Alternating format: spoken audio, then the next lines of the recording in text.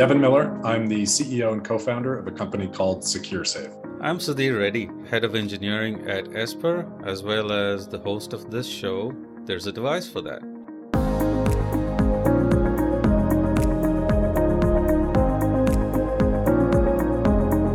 Today, I have the pleasure of talking to Devin Miller, who's the co-founder and CEO of SecureSave, as well as a veteran startup executive. It's Kirkland-based here in the Pacific Northwest, and what they work on at SecureSave is an employer-matched emergency savings account, allowing all employees to feel more financially secure. Hi, Devin. Hi, Sudhir. Good to be here. Great to be here too with you.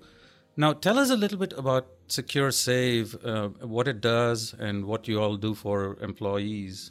Of course. So SecureSave is an emergency savings app. We work with employers to provide employer-sponsored emergency savings accounts. So the way it works is very much like a health savings account.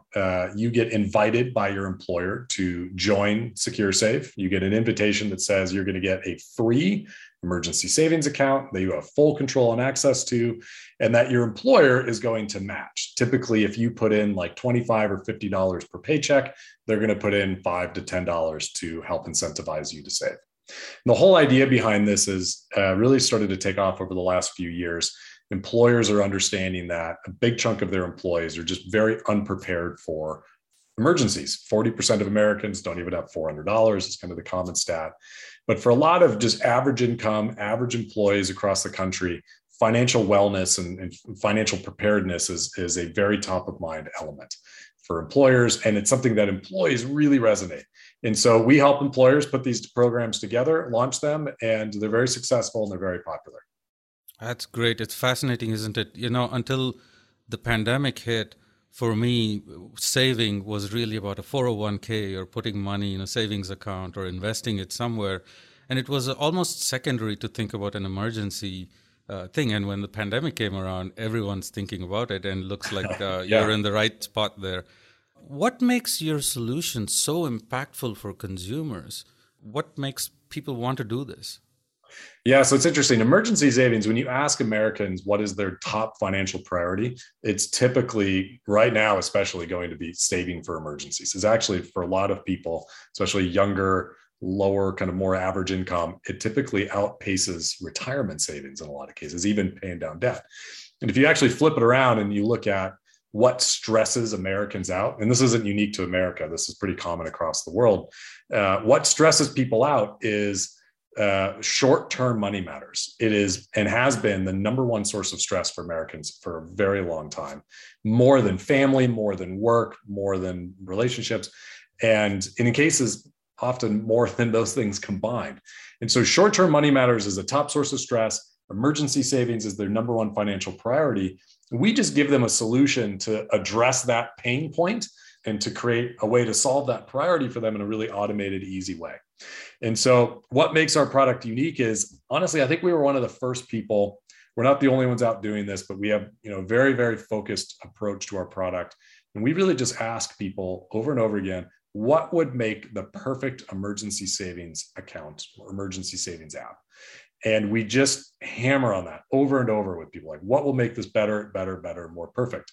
And our bet is that because this is such a big stress and it's such a big priority for people, that if you give them the perfect solution for that they'll really resonate with it. And so far that seems to be true. In our testing, if you give people a purpose-built emergency savings account that's very automated with kind of very specific features, with some extra incentives, especially the match from their employer, they love this. So that's what we built. That's the problems that we're trying to solve. And when you do that, it creates a really unique solution in the market. I love it. I personally would subscribe to it if I was offered one. Let me ask you, from an employer's perspective, what is it in it for them? How do they benefit from doing a program like this? Yeah, great question. So kind of the same answers or same detail. Employers know, of all sizes, honestly, that money matters, short-term money matters, are the top source of stress for their employees. And they also know that they bring those stresses to work, especially in a very digital, remote-based age, or just, even if you're in office, you're online all day, that stress is just permeating through you at work. And it shows up in very tangible ways. Like if your car broke down, it's actually a real issue for me this week. My wife's car just completely imploded on us. And so now like we're trying to figure it out. And we have all these unexpected expenses. And there's, of course I'm going to be dealing with it during work hours because that's the only time that car dealerships are open and you got to call these places. And so this is so common and it's such a key thing that shows up for employees at work. And it causes distraction, productivity issues, can even cause accidents in certain companies. But also it causes, other costs. For example, if my only retirement or savings account is my retirement account at work, then if I have an emergency, that's where I'm going to go. I'm going to take out a hardship withdrawal or 401k loan, or maybe ask for a payroll advance. So that causes costs and burden on the employer. But also there's clear data that says stressed out employees are way more likely to churn. And so if their number one cause of stress is financial stress, then that's a big reason why people churn. They start driving for Uber, they look for more hours, they move their family. And so all these things have huge implications on employers. And this is not new. This is not a pandemic related thing or even inflation. Those things definitely cause, people to pay a little bit more attention at times, but these are long standing trends that have been going on. And so employers have looked at financial wellness as an area of focus. Okay, what if we helped make our employees more financially healthy? But that's tough. It's like talking to your employees about budgeting. Hey, you should have a budget. Everybody's going to nod and say, yes, that makes sense. But then no one does it. And so where things are turning now is if we really want our employees to be healthier financially, it's not enough just to tell them that. We have to make it easy and automated and give them incentive. And so that's where emergency savings accounts really start to kind of combine in this magical way. You're taking the number one stress and the number one priority for people, combined with this really clear problem area for employers and saying, what if with SecureSave, we gave you this really automated way that's really convenient, that really works, it really gets people to take action, and it really gets them to save. Wouldn't that be great? And employers are saying, yes, that would be great. And we'd like that. And so that's where I think the magic of what we've done is starting to come together. Love it. And in the end, I think healthy and less stressed employees are more productive and make for a much better employment. So, Devin, we understand the solution. We understand what you bring to the market. Now, how do your users and your customers access them? What are some of the things that drive them to using the product, et cetera? Yeah, so the first thing we've done is just made a very conscious decision that all we're going to do is emergency savings. We've built a very thin app that does one thing and it does it really well. We have Android app, iPhone app, and web app. Really try and drive people to the phone app. And within that app, it is very focused. There's a lot of behavioral science behind it. There's a lot of little subtle things that we do. So first off, when you get the invitation, it's all about emergency savings. So we don't cloud you with other what's your savings goals or what are you trying to accomplish? It's very clear. You click this button, you get an emergency savings account that has these key features. It's very easy to understand. And then the features of the app follow through with that. So when you get to the app, you're presented with a sign-up flow and with kind of the brand. It's all about emergency savings. SecureSave, as an example, is how we want you to feel. We want this to be something that makes you feel very secure. And then there's little things in the app as well. It's really a personal finance account, but it's not a balance. It's your emergency savings. It's not a transfer or withdrawal. It's get emergency money. And then the interaction around that is all designed to make it very fast, very convenient. And so those things all really work. When we talk to users about it and we look at the results that we're getting, it all points to all of these little subtle things and the dedication that we do are really successful. And we hear our users compare it to other products that are very similarly, very narrowly focused, Venmo is a good example. There's a lot of similarities structurally between our app and Venmo, which is obviously a wildly successful app, but again, very focused. And I think that's a really important thing to do or to consider when you're designing your app. Are we going to go really broad? We're going to go really deep. And we went really deep. But when you go really deep, it allows you to do things with your experience within the app that I think can drive really tremendous results that you won't get if you go really broad. Amazing. And a lot of times when we think about innovation, we think about these large, humongous innovations, but it's all these micro innovations that really drive a lot of behavior, drive adoption, as well as drive satisfaction with using the product and things. Speaking of innovation, let's talk about that a little bit. You're a serial entrepreneur. You've built many companies, exited many companies, and you've been in this industry for such a long time. So tell us about what in your mind, what drives innovation for you? What makes you tick and invent new things? Yeah, I've for a long time have had a kind of a personal, I don't know, motto is the right way to put it, but it's like a framework that I go by that really drives me personally, both professionally and family life, which is be creative, build things, and help people. Like keep that as the core focus of what you're doing. And I bring that to work and the work I do. And I'm a big believer that creativity is something that you can train into yourself, right? That it's not, there's definitely, I think people are more naturally creative than others, but even if you're not that creative, you can work out it as a muscle and try and improve it. And so I try and do that. And I love building things. I just love the process of it. And, I like things that help people, that have intrinsic value that, even my kids can understand. My kids, my 6-year-old knows what emergency savings is. Like she understands why it's important. She wants more of it too.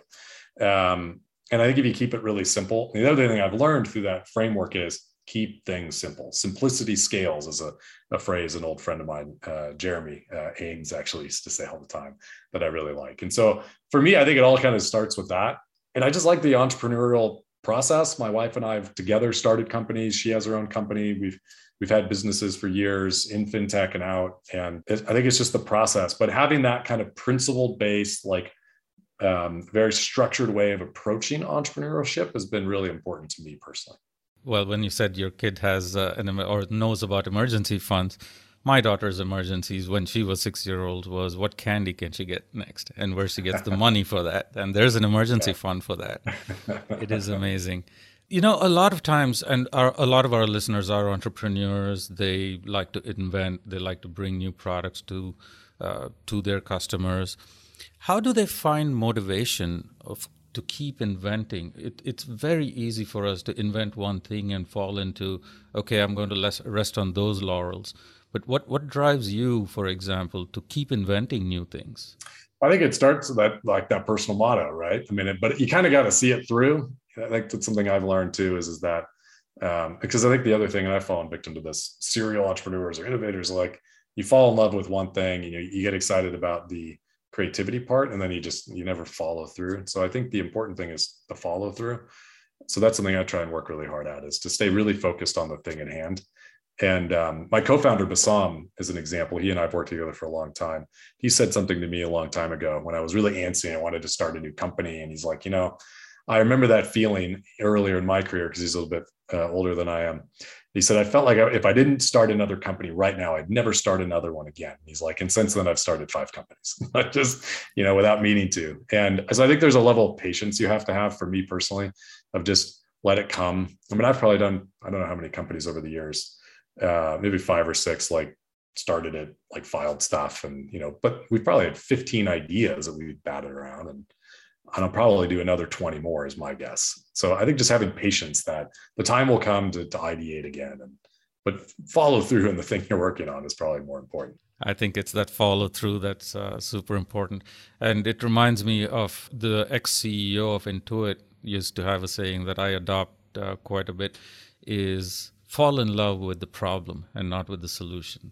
Once you fall in love with the problem, the solutions will come to you, and you will find new ways of finding solutions for that. And I think that's key. When people talk about, if I could jump in there, Sudhir, like when they talk about being customer centric, I think really what they're saying is being problem centric, right? Like really understand who your user is, what their problem is, and just keep hitting that over and over again. And for us, it's very much like what prevents people from saving for emergencies, having this reserve and being ready for it. And what would the perfect solution to that look like to solve that problem? And just staying focused on that.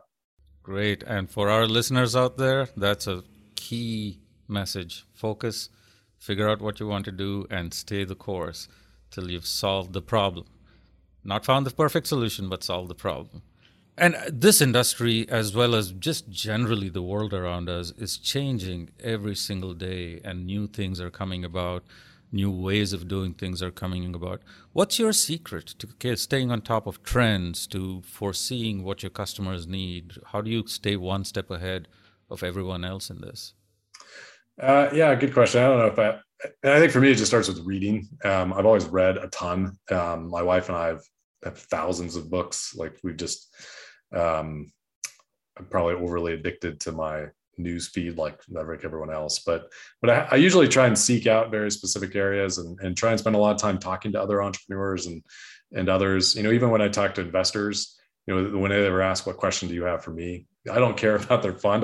What are you seeing in the market? What are the trends that are going on? Because, there are some people like investors that have really unique perspective. And so the more you can just swallow up all of that, the key thing is not over rotating on it. It's something that I've learned is that I could read and barely scratch the surface of content out there, and just be overwhelmed with intake of material. But really the key is understanding what is worth responding to and acting on.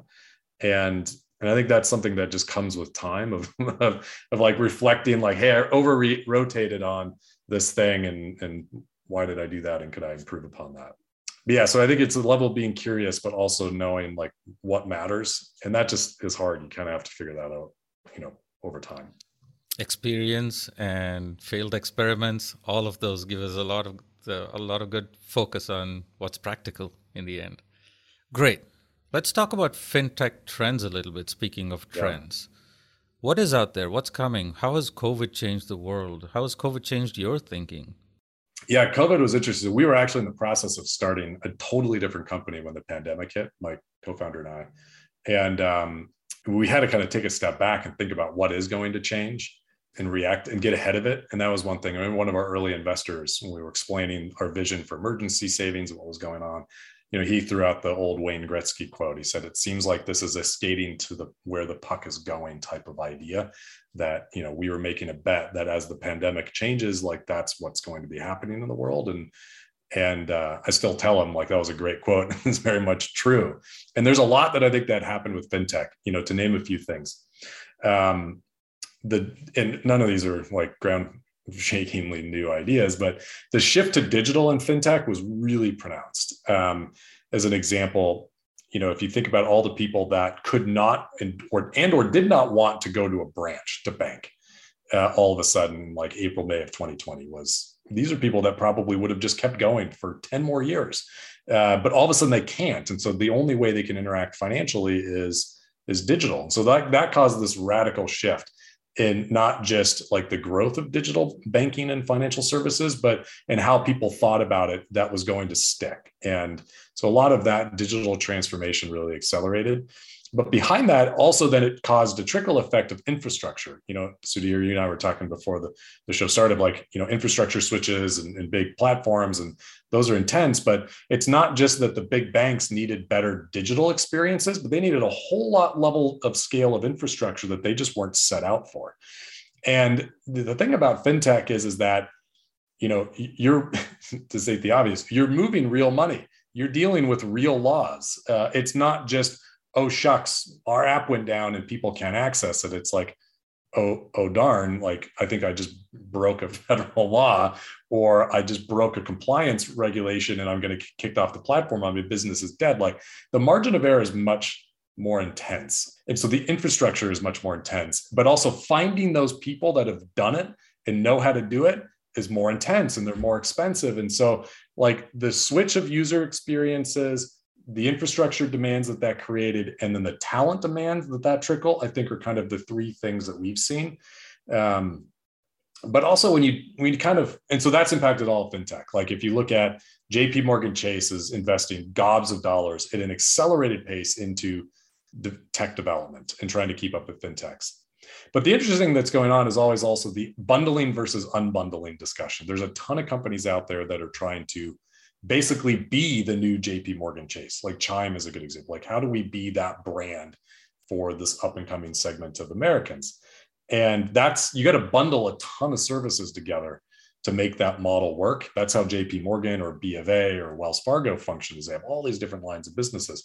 But as a fintech, a VC backed one, that is crazy expensive for all the reasons I just said. You got to build a lot of surfaces. You got to have a really great infrastructure. You got to be really tight on your compliance. You have to have amazing talent.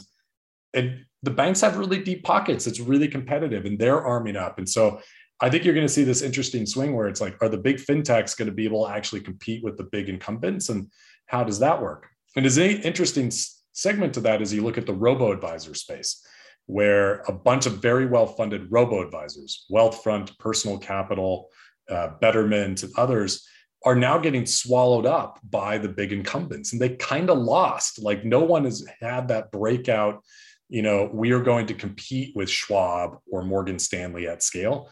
They're getting bought by those companies. And so I think that's, for me, maybe the last thing of like, how much are the big fintechs really going to compete with the incumbents, or are the incumbents really just going to swallow them up?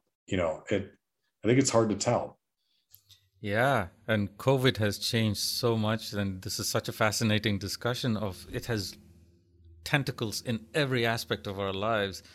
Yep. Things that we didn't imagine would change have changed in the last few years. And in there is an interesting question around how many of these are temporary, as in they work now and they will fade away over time, versus how many things have changed that will live with us for the rest of our lives and probably our children's lives. Any insights on that? Any thoughts there? Yeah, great question. So I'm sure you followed like what's going on with Better Mortgage. They've been in the news a lot and kind of the crazy up and then crazy down. And at the end of the day, they're a mortgage company. They want to talk about being a technology provider to fintech, right? But they're a mortgage company. And there's a lot of those. And the mortgage industry, as we've seen just in the last 12 months, goes through big ups and downs, and there's trends there. And so is the tech really like sustainable, and is it really changing the industry, or is the industry just drifting the way it normally does in mortgages? And so I think that's one example of there are still these spots where it's hard to tell if real innovation and real change is occurring, or it's just someone taking advantage of market cycles. And then you look at companies like Chime, or even in a sister company of ours here in the Seattle area, PSL, Pioneer Square Labs, we have a common investor, Copper, which is a banking app for teenagers, essentially. Like there's a big trend of where does that generation go to bank? And my guess is that they're going to find a brand and really kind of anchor with them. And that's going to be a long lasting change and a trend that I think is accelerated because of COVID and things that are going on right now, that will probably have long lasting legs, because they're really building something new and fundamentally different than you can get at a bank like B of A or Wells or whatnot. So I do think you have this mixed bag of like, are there just trends that being, taken advantage of, or are there really like new things going on? But the thing cool about fintech is there's so many little different segments of it and rabbit holes that you can fall down, but they are all very quite different as well. Devin, you just reminded me, I have been on the hunt. My teenage daughter, 15-year-old, wants a bank and wants a credit card that goes with it. So I think you just gave me a perfect solution with PSL. And I'm going to go look it up. Look at Copper. Copper is a great local, I think the world, Eddie Behringer is the CEO there. They just raised a bunch of money, having good success. There's a number of players in that space, but I like them. We talked a lot about the product. We talked about innovation. We talked about the trends in the world and in general, and also about fintech specifically. Tell us a little bit about your engineering processes. As per where I am from, we espouse and we advocate DevOps as a practice, rapid iterations, being able to deliver software to your applications and your devices at speed and at will and things. What practices do you adopt within SecureSave? What can you tell us about how that has improved or not your experience with software development? I think the first thing that we've done, and I talked about it earlier, is just staying super focused. We have a very limited problem area that we're working on. We also try and have a very flat organization and involve everybody as much as we can. So as an example, like we just had an offsite the other week, and sitting next to me was our lead technical product manager and our lead software architect sitting next to me, listening to our partnership lead talk about our partner strategy. And so everybody generally knows what's going on in the business. And I think that helps with rapid cycles. So very narrow, everybody, like we're not working on this really broad-based problem area or all these different problems. And we gather everybody together and kind of work on that in regular cycles. The other thing I like to do just from a team organizational, kind of even non-technical side, is we have a very set rhythm and artifacts approach. And again, we get everybody involved in that. So, our product lead, Ellie, does a great job of kind of making sure everybody knows the roadmap, the priorities, the trade-offs, and all of that, I think, just helps us move faster in how we develop. And so, being the CEO and not the CTO in our company, I think more about when I think about engineering process, I think about how we make decisions, how we focus our attention, how we prioritize, how we work through those things. And then from there, you kind of have to just have the basics. Even if you have a small team and a small problem area, I always say that you have to have at least enough players to run the playbook.